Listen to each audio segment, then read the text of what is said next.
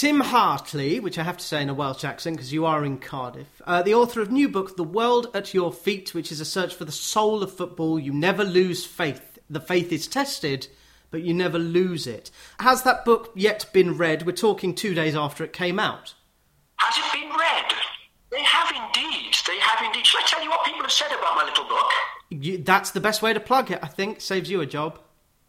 Well, the mastermind himself, the new mastermind, Clive Myrie, Man City fan. He has to say that every time.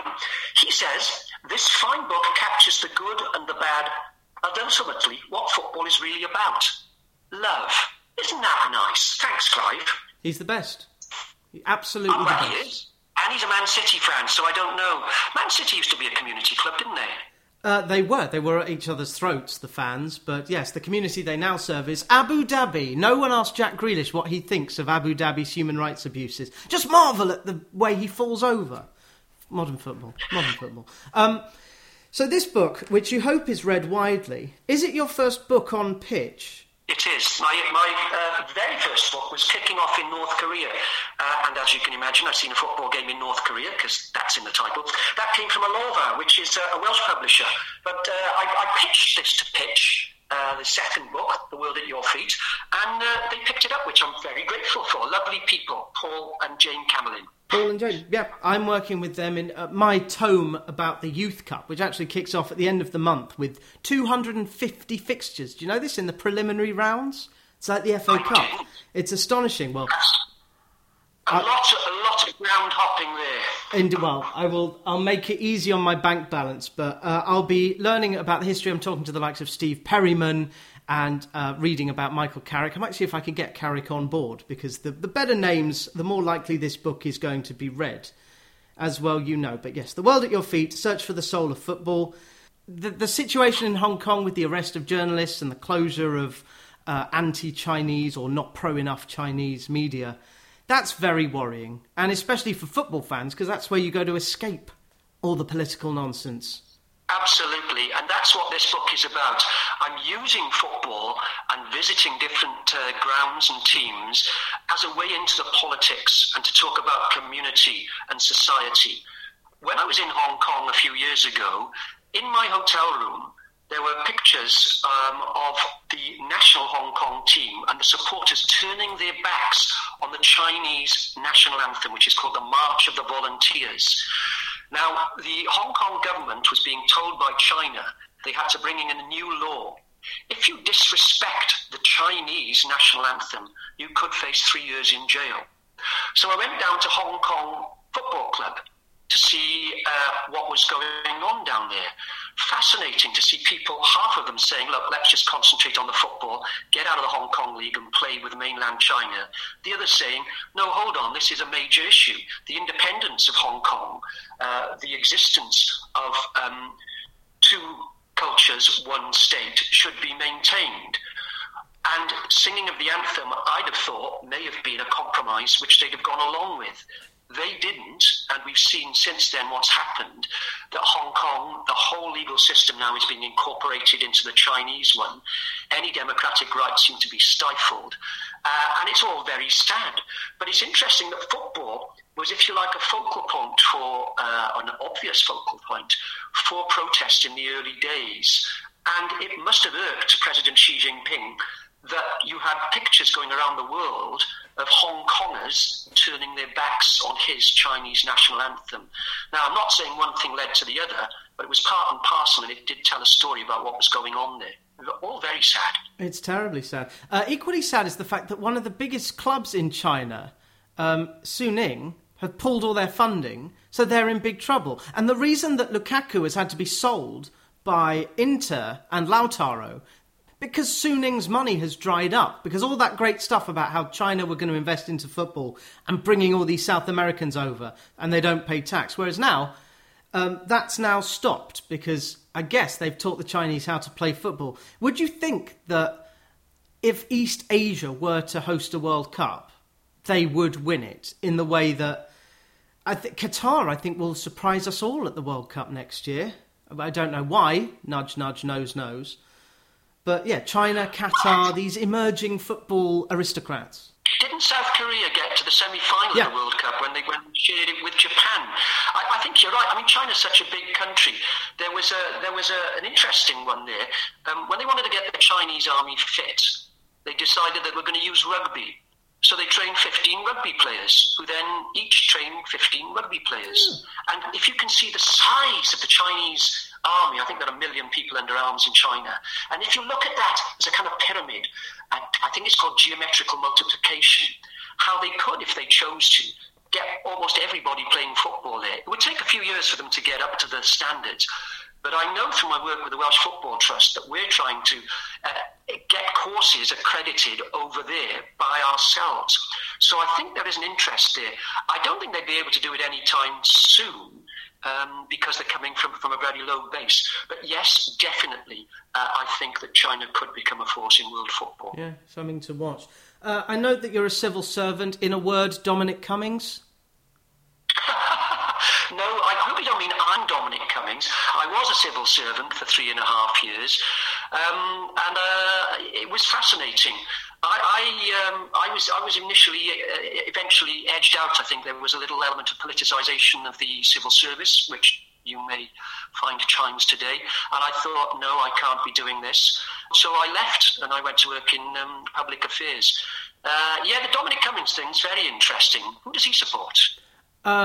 Marx? Gramsci FC. Yeah, this Dominic, I don't like to go into politics, but the amount of people, mainly people of an elder persuasion, who are bewildered about what's going on in Britain today. But Dominic Cummings, his main goal was not to leave the EU, it was to reform the civil service and super forecasting and foire.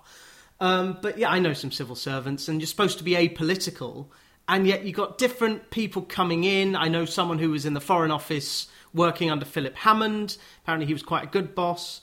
And then Boris Johnson came in, and now Dominic Raab's come in. But Ollie Dowden is actually Mum's MP at Hertsmere. And Ollie's been very nice to give funding to Boreham Wood and Elstree. And Bushy, where my mum lives, looks great.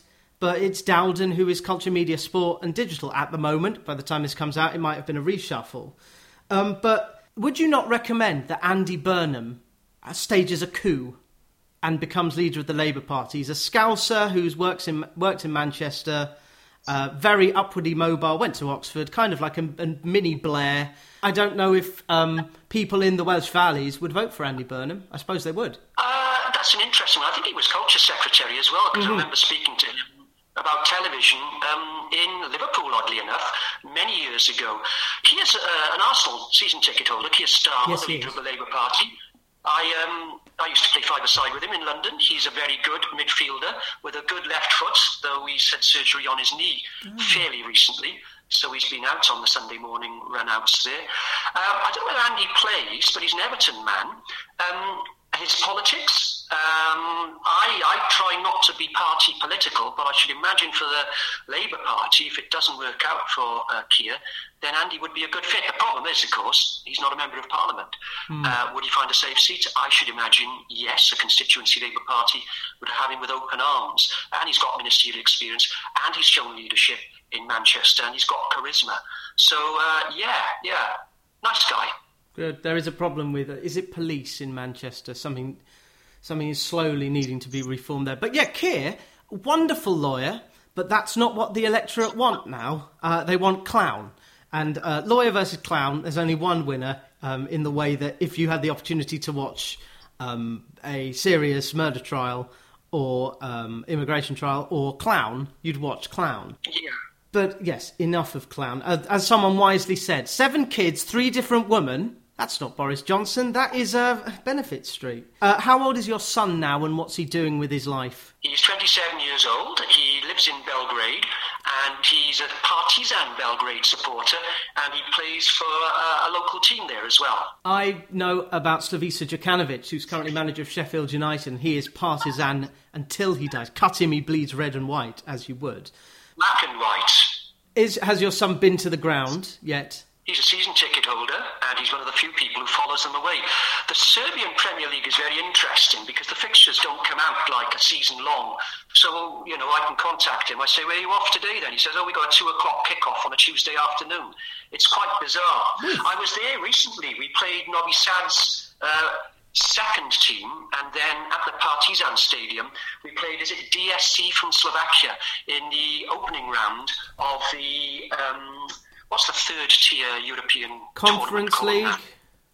That's the one, Conference League. And it's a very different game in terms of the spectators there. It was very ugly. Just a few weeks ago, there's a split within the Partizan supporters, and there was fighting behind me, and I had to escort my wife over the seat between Partizan fans and Partizan fans. Oh my Some God. who support President Vučić and the others who don't. Talk about politicisation of football. It was quite horrendous. Indeed. Back to the 1970s. In about a month's time, it's Partizan against Crvena Zvezda, Red Star Belgrade. So that will be an enormously fun fixture. What's that going to be like for Chester? Absolutely amazing. I've been to 2 or 3 Belgrade derbies.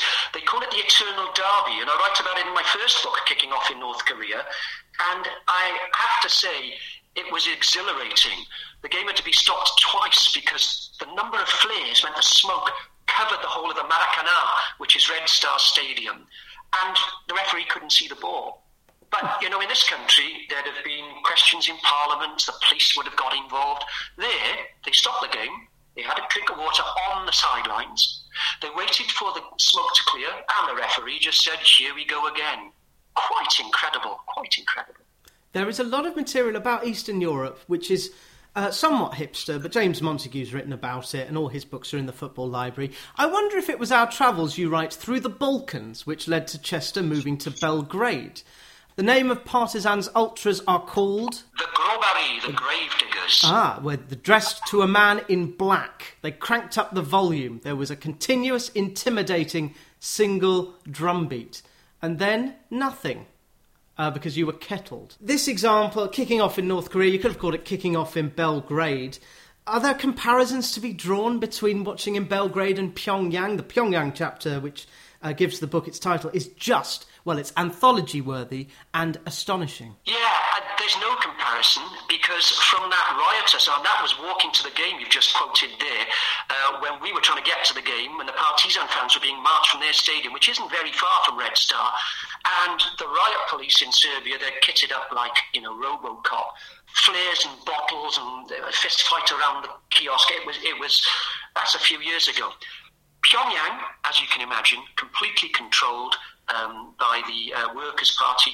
You go there, there are no turnstiles, no hot dog stands. You walk into I think it's the Kim Il-sung Stadium, and it's silent. Can you imagine 50,000? Well, I guess if you stood for the minute silence, you know what it's like. But it was just a very slight murmur all the way through the game. It was as if they didn't want to be there, or they were there. A lot of people in military uniform, as if they'd been sent there. And I think kickoff was 10 o'clock in the morning, because it was the same day as the Pyongyang Marathon. It was just quite bizarre. No chanting, no shouting, no high-fiving when a player came off. And yet in the second half, a military band kicks off, playing a song in one side of the stadium.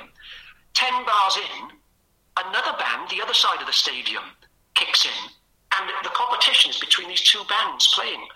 And it was, honest to goodness, it was a really weird but fascinating experience. It was Pyongyang, that's the capital of North Korea, against Amrok Gang, which is the military outfit. So it was just a really, really weird experience. Competitive brass bands, and it's live. Although, of course, the world's best brass band are the Barry Horns, which Absolutely. I learned about because at about 10 o'clock this morning, I went, oh no, I haven't listened to Resist Phony Encores, Gruff Reese's show, which is still on iPlayer on BBC Sounds. And you're there, Tim Hartley, talking about Home Advantage. And it's quite... The ending of the show is great because Gruff teams up with a Brazilian musician who's in Wales, and they do I Hope We're Going to Win, which is a great song. But it's 25 minutes about the weird nature during lockdown of how you would pump crowd noise into a stadium. And you talk about the home advantage, which has completely gone. Certainly on Merseyside, you've read about Liverpool and Everton having their worst seasons for years at home. Yeah, I got got 2 chapters on this in the book, Football Without Fans, Anyone? And that's when I went to Cardiff's last game of the season before last. Let me get this right now. We beat Hull handsomely, and it was during lockdown, and I was reporting from there, and it was really weird because you could hear the manager and you could hear the players shouting, and there was no crowd noise. And I did some homework on this then, and in the European game, home advantage disappears. And this is because you're not influencing the referee. So where you did have a clear advantage statistically, that almost disappears. I think it's you win 36% as a home team, 34% the away team win, and those figures are completely different if you've got a crowd there. The reason being that you're influencing the linesman and, of course, the referee. So that was really interesting to actually see it for yourself there. And I'm so glad we've got fans back at football now. Well, I'm waiting on a ticket for Watford Villa, which is the Graham Taylor Memorial, and the Watford fans who actually formed 8 years ago, the 1881 movement, whom you may have seen. They formed because at Wembley, Watford fans were not making any noise, and that could be the reason why we didn't go up that season.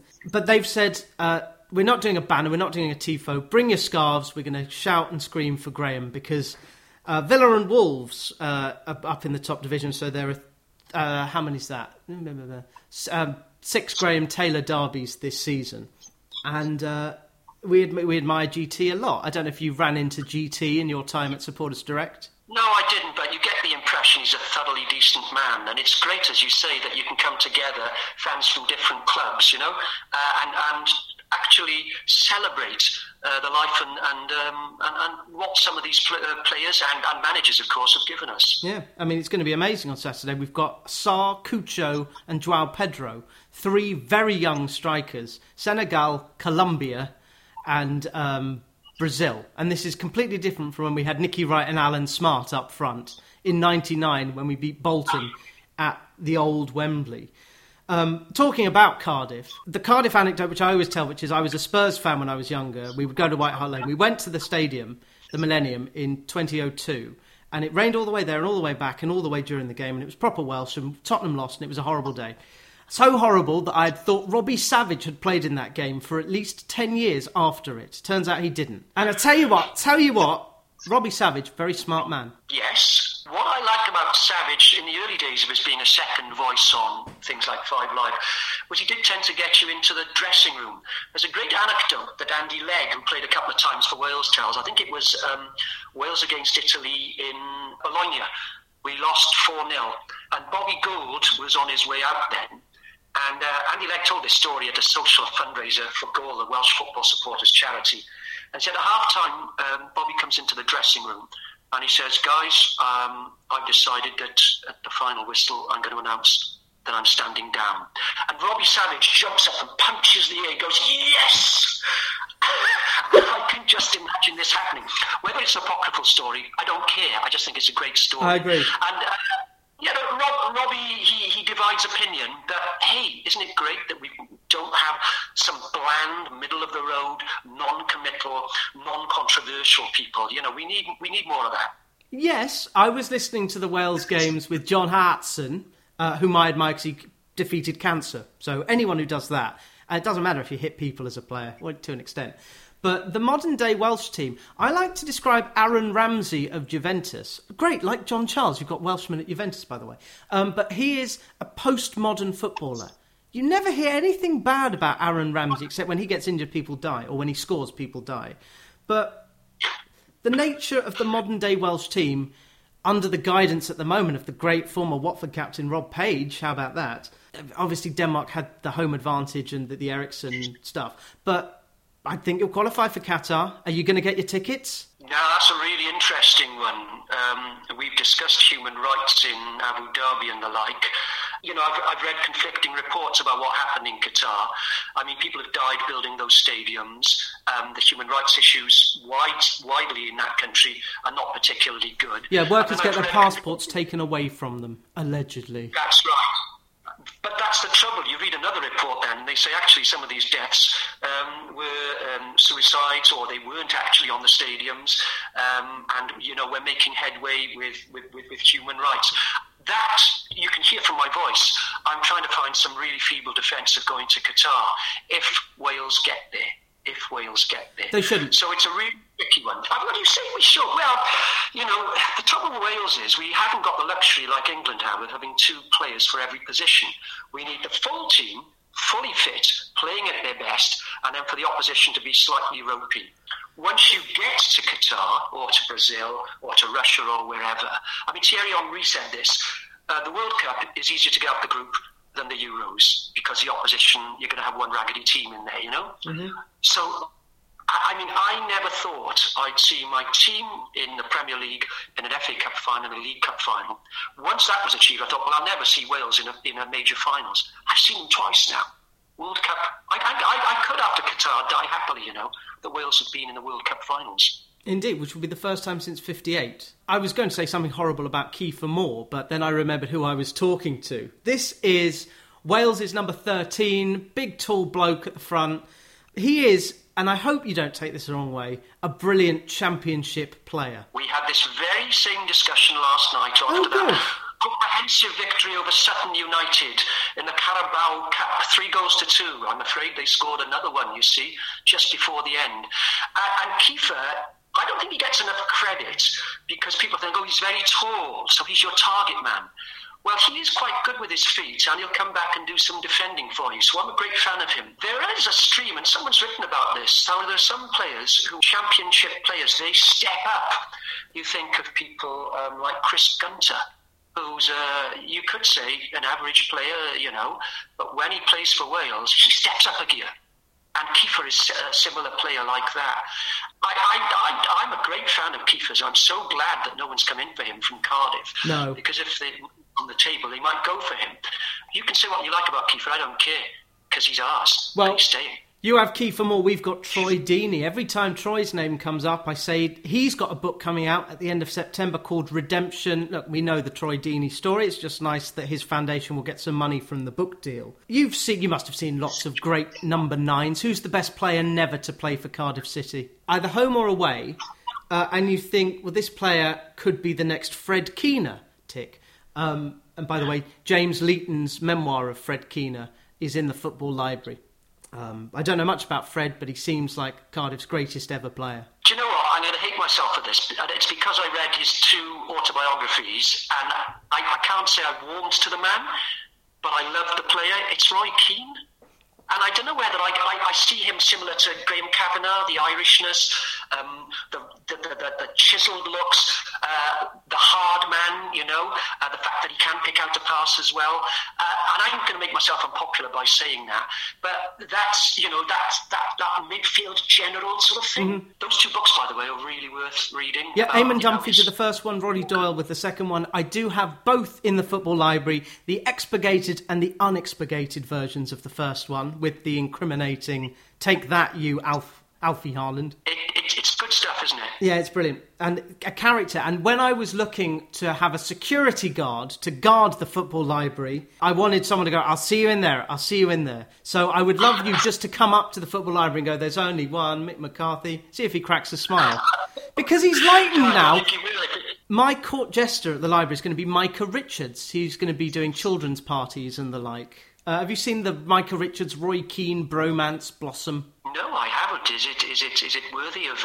It's Sky Sports trying to get some viewers. They're trying to make Micah Richards the funny guy and Roy Keane the straight man. They're trying to make it happen, but that's to sell because they can't make people. They can't attract people for the football anymore. They have to attract them for the TV people. It's like 5 Live putting Chris Sutton on.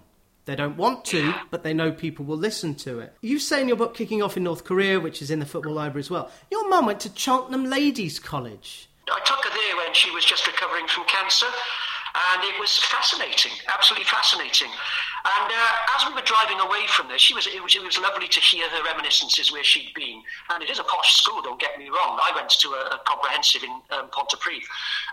Not that there's any thing wrong with that. Same difference. But as I'm coming away from there, I drove her back, down to Barry where she was living then.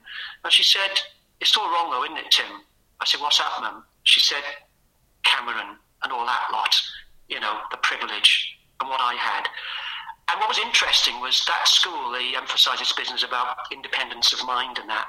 So they, if you like, educated her to say what I had was a privilege, but it was also wrong. And I rather liked that. The most amazing graduate from my school is Riz Ahmed, who went on a scholarship, and he's been very critical of what's gone on in independent education. Similarly, there are people involved in the Muslim Council of Great Britain. Boris Johnson's number 2, Alan Duncan, was head boy.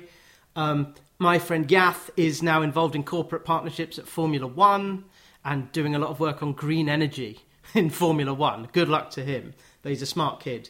And then you've got me with the Football Library talking to people who have written books about football, such as The World at Your Feet, which is out now on Pitch. I just wanted to ask you about your 4 Minute Mile book and your beaching reforms book. Did you prefer writing those history books to the memoir-filled football books, or are they different disciplines? I'm not sure I actually wrote those 2 books. That's good, Johnny. because I did look them up and thought, maybe I've got the wrong Tim Hartley. So, I will... There is another Tim Hartley who I've been corresponding with. He's in Australia under lockdown, very strict lockdown, and our emails get mixed up. He's a great guy. He prefers Aussie rules, I think, but he sends my emails back to me. So we have this strange correspondence, and we have done for more than a decade, of him sending my missed emails. So I don't think it's him either, so I'd like to find my namesake. Wow. And here's the book I want to do, is All the Tim Hartleys in the World. Because Tim Hartley in Australia refuses to send Tim Hartley in America his emails on to him because he says he's a right-wing gun-toting lunatic. And there are 2 other Tim Hartleys. One played rugby league in the north of England professionally, and Tim Hartley was also the international stylist for Vidal Sassoon. So you've just given me, Johnny, by mistakenly think I've written the other books, an idea for my next book, which would be The Great Tim Hartleys of the World. I'd be writing it, not one of the great Tim Hartleys of the world. Well, you're welcome, but how are you going to have time to do that? What do you spend your days doing these days? I do a bit of consultancy and training, which is quite interesting, media training, because I spent more than a decade with the BBC as a reporter. And I do some work for an agency in Amsterdam, which sort of analyse trends across the world, which is quite interesting. So that's online. And there's a lot of voluntary stuff going on around here. I'm director of the Cooperative News, which you should read. You can get the online version internationally, which is based in Manchester. Really good, talking about all the good work cooperatives are doing across the world. Welsh Football Trust, and I'm a magistrate sitting on the Cardiff bench. Ooh. So there's plenty occupied. There is one person I've spoken to who was the secret magistrate. I've been sworn to secrecy. I don't know if you've read that book. I've read The Secret Barrister's book. Uh-huh. I've also read The Secret Footballer's book. It's a fascinating business. I would advise anybody to have a look at being a magistrate, because you do get to understand how society and your neighbourhood and your city or town actually works. Yeah, magistrate courts is the very first summons court, which is basically drug charges, rent, not repaying rents or mortgage payments, and minor misdemeanours, petty theft. 95% of crimes go through the magistrates' court. Yeah. If you can't sentence to more than 6 months, if you think they deserve more than 6 months, they have to go up to the Crown Court. So we would have the first remands on murders, rapes, robberies, arsons and the like. And then for lower cases like assault, actual bodily harm, grievous bodily harm, you would then consider what your sentence would be. And if you don't think your sentencing powers are strong enough, you send them up to the Crown Court, to the judge and jury. Yes. And that's where Judge Rinder goes, right? Crown Court. That's the man. But one of the things you do, you set this charity up, GOAL, which is G-O with a circumflex L. And if you go to goal.wales, you'll be able to find out and also donate. I'm going to make a donation today. Set up in 2002. You started in Baku, and you help underprivileged kids wherever Wales play. congratulations on hitting 20 years next year. What has been your favourite goal-related trip? Wow, we've done so many of them. We've been active in more than 40 countries. The idea was twofold when we went to Baku. If you remember the start of the 2000s, Euro World Cup, some countries' supporters were running riot, throwing these plastic chairs and fighting and screaming. We thought, hang on, we're not all like that. So when we went to Baku, it was a loose group of us. We just decided to raise money and go and visit some children's homes. First of all, to say thank you to these countries who are such welcoming hosts, and also to try to raise the status of football supporters. And it was a privilege, actually, to go back there during the Euros. It was our 5th visit to Azerbaijan. And then, so we went to there's a mobile dental unit we supported. There are street children and children's homes there, and they don't get to go to a dentist. So we paid for a month's upkeep, if you like, of this. It's literally a dentist surgery on wheels, which goes round and sorts them out. And, then we went to Rome, and we went out of the city, and we saw it was a summer football camp for underprivileged children. Really interesting, because they're a private school, all in Real Madrid shirts, in partnership with Real Madrid on one pitch. Then the other kids, a little bit more raggedy, who we were supporting on another pitch. It just made you think, why we're doing this, so that everyone does get a little bit of support. So those are just a couple of the things. But, we've bought sports shoes for every child in a children's home in Latvia. We've painted a home in Belgrade, In Belgrade also, I remember going to a hypermarket. I said, what do you want? They said, what we really need is a couple of sinks. So we had to drive out and get a couple of sinks for them and bring them back. Whatever these children's homes need, whatever the charities need, we'll try to help them. And people are really supportive. And it really does, make the trip that we're actually giving a little bit of Wales. We're leaving a little bit of Wales behind, we like to think. I think that is the best way, in the way that sometimes when a little bit of England is left behind, it just doesn't look great. I'm really looking forward, and you follow Wales Away, which is why we're talking about this. I'm really looking forward to when England fans go to Hungary and really learn what thuggery is. Because there are certain English supporters who I think shouldn't really... Roy Keane would not let them in the football library, to put it politely. There is none of that with Wales. None of that. Because you sing and you've got the Barry Horns. There's no terrible element of the Welsh support. You make us look terrible. Stop it. I don't want to gloss over it. We held, me and a guy called Russell Todd from podcast Pale Droid, we organised a week-long, before the Euros, Expo Walgoch, the exposition of the Walgoch, and it was all about the social good and community good of football. But one of the sessions was by Dr. Penny Miles of Bath University, a big Wales supporter, and she'd done 17 interviews about women's experiences following Wales. Not all good, I have to tell you.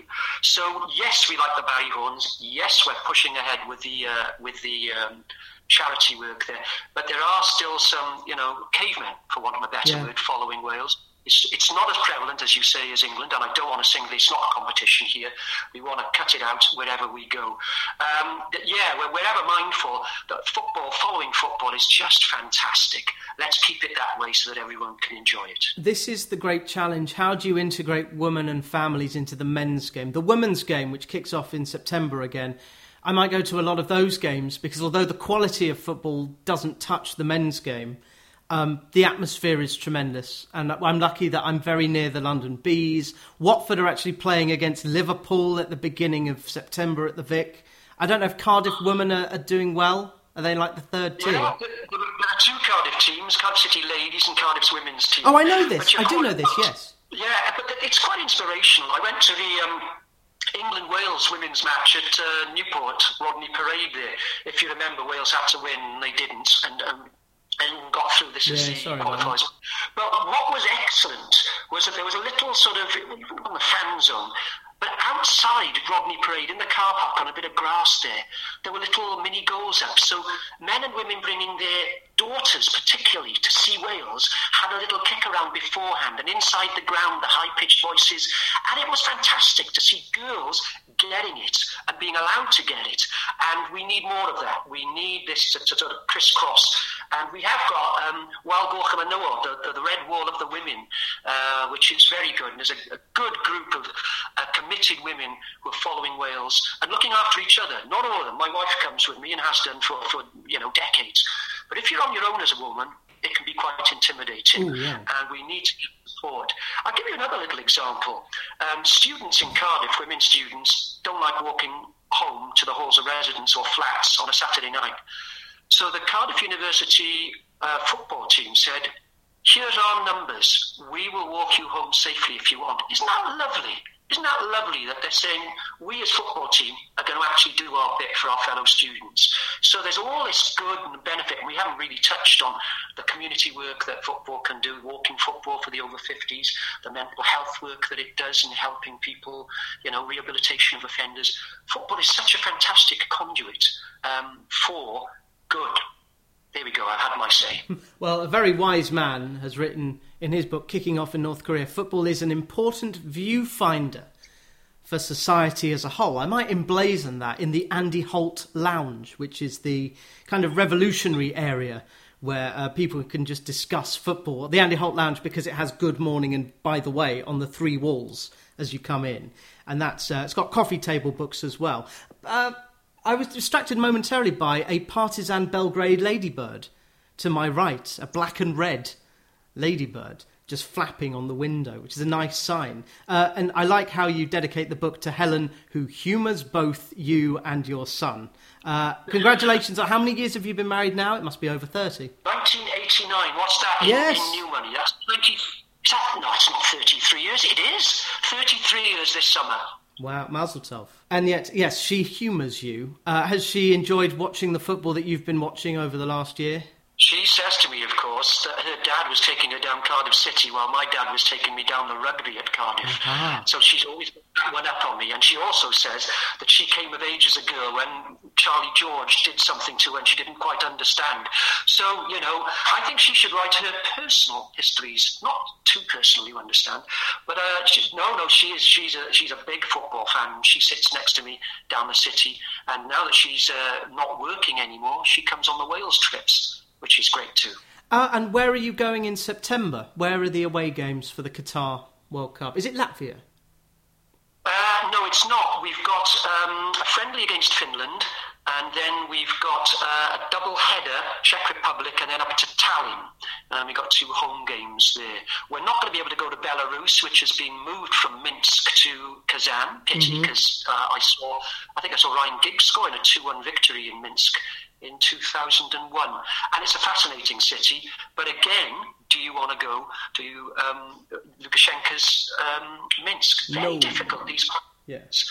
We're hoping to have a good bit of travelling coming up with Wales. I hope so too. I hope you get out there because it's been far too long and you couldn't, after all, go to Baku.